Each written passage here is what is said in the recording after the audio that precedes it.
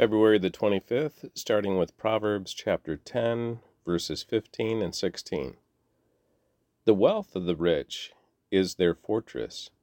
The poverty of the poor is their destruction. The earnings of the godly enhance their lives, but evil people squander their money on sin. Psalm chapter 41, verses 1 through 13. For the choir director, a psalm of David. Oh, the joys of those who are kind to the poor! The Lord rescues them when they are in trouble. The Lord protects them and keeps them alive. He gives them prosperity in the land and rescues them from their enemies. The Lord nurses them when they are sick and restores them to health. O Lord, I prayed, have mercy on me. Heal me, for I have sinned against you. But my enemies say nothing but evil about me. How soon will he die and be forgotten, they ask.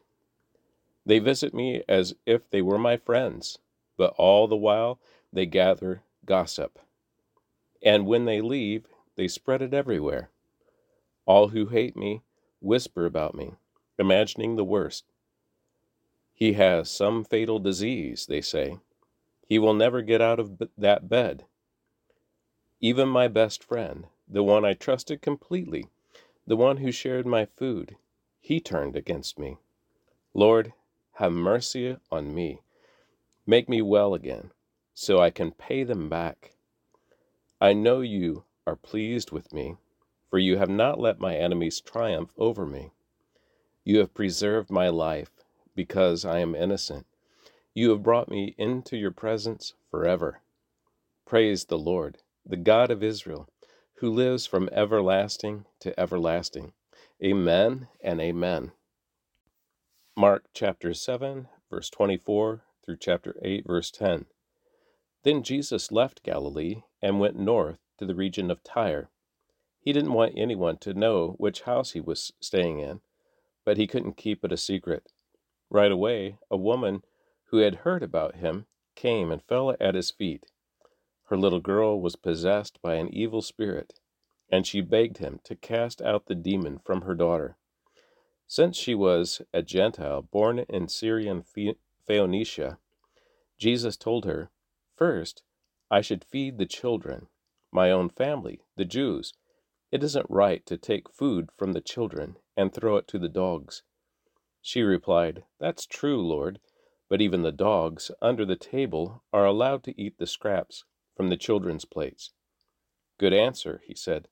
"Now go home, for the demon has left your daughter." And when she arrived home, she found her little girl lying quietly in bed, and the demon was gone.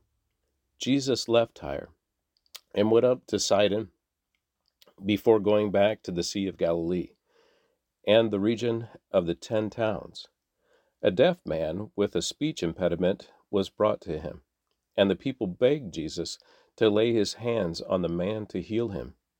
Jesus led him away from the crowd so they could be alone. He put his fingers into the man's ears. Then, spitting on his own fingers, he touched the man's tongue.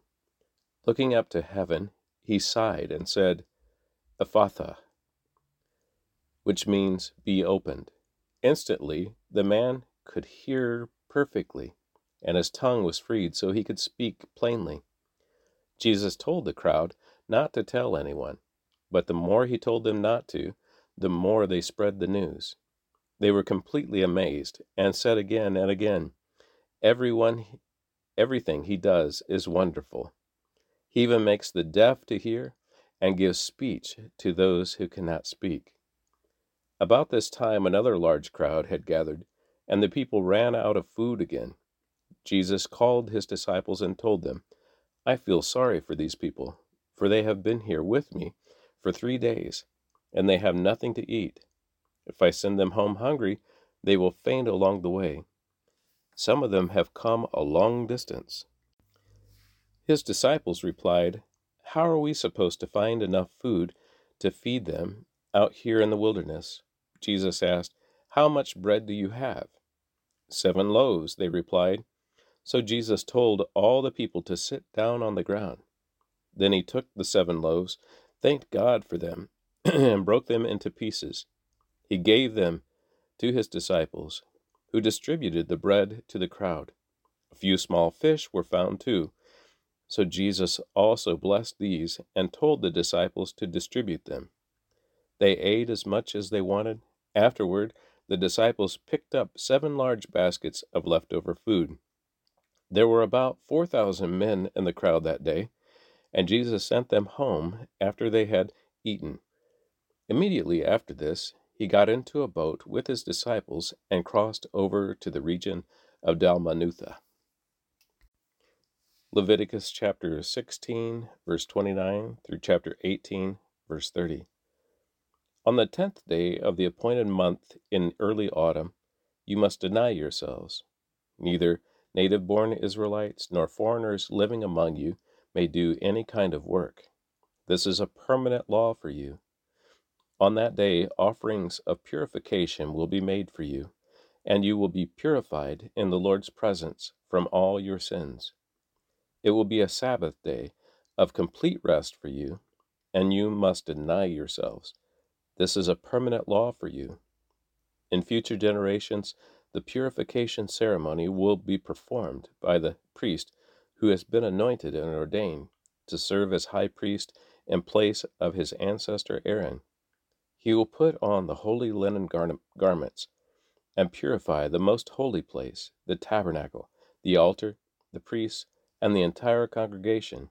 This is a permanent law for you, to purify the people of Israel from their sins, making them right with the Lord once each year.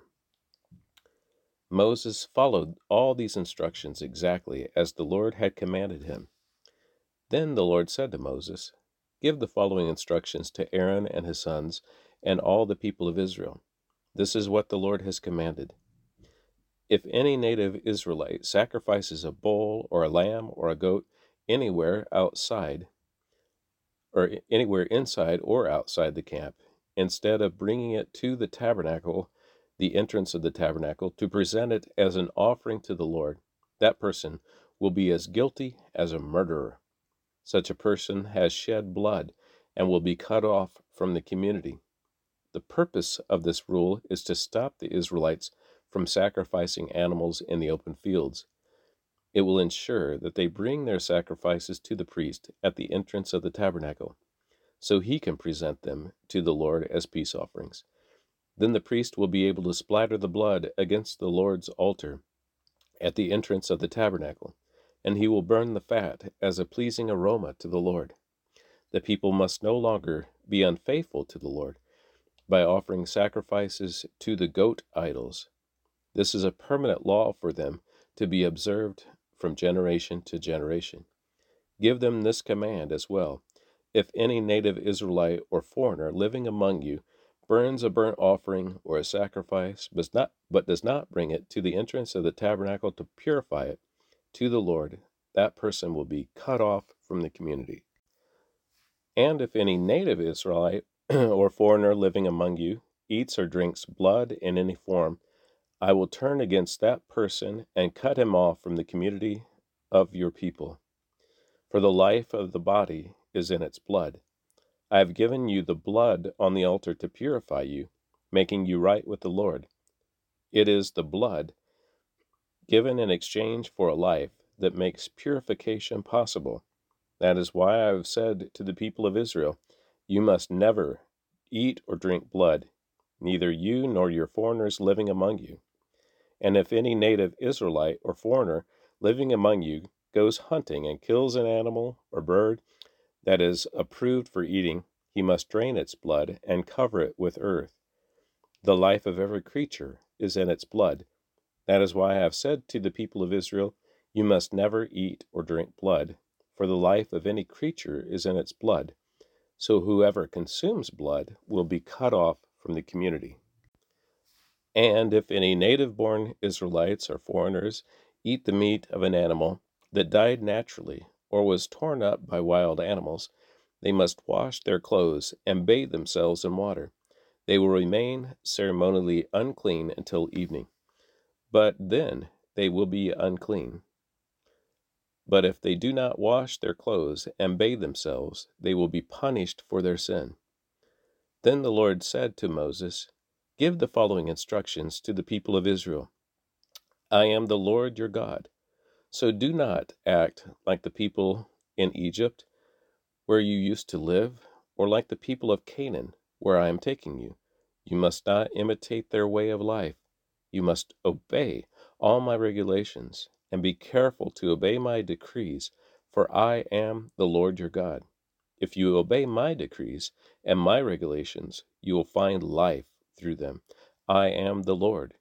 You must never have sexual relations with a close relative, for I am the Lord.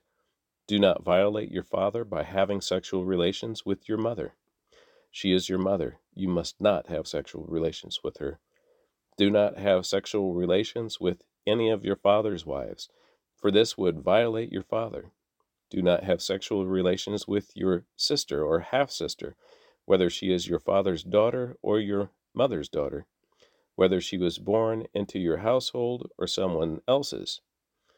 Do not have sexual relations with your granddaughter, whether she is your son's daughter or your daughter's daughter, for you would violate yourself. Do not have sexual relations with your stepsister, the daughter of any of your father's wives, for she is your sister. Do not have sexual relations with your father's sister, for she is your father's close relative. Do not have sexual relations with your mother's sister, for she is your mother's close relative. Do not violate your uncle, your father's brother, by having sexual relations with his wife, for she is your aunt.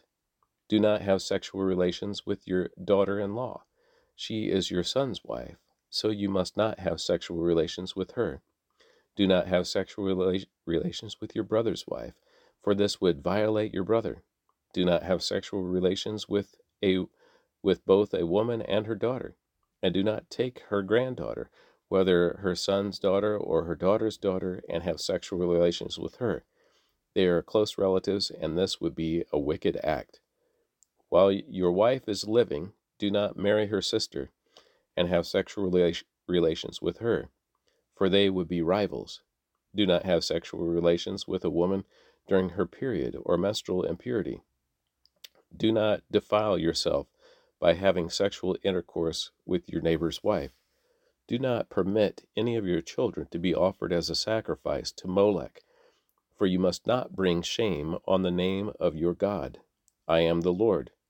Do not practice homosexuality, having sex with another man as with a woman. It is a detestable sin.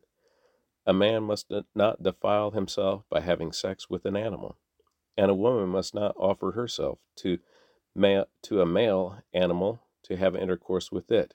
This is a perverse act. Do not defile yourselves in any of these ways, for the people I am driving out before you have defiled themselves in all these ways. Because the entire land has become defiled, I am punishing the people who live there. I will cause the land to vomit them out. You must obey all my decrees and regulations. You must not commit any of these detestable sins. This applies both to the native-born Israelites and to the foreigners living among you. All these detestable activities are practiced by the people of the land where I am taking you, and this is how the land has become defiled. So do not defile the land and give it a reason to vomit you out, as it will vomit out the people who live there now. Whoever commits any of these detestable sins will be cut off from the community of Israel. So, obey my instructions and do not defile yourselves by committing any of these detestable practices that are committed by the people who live in the land before you.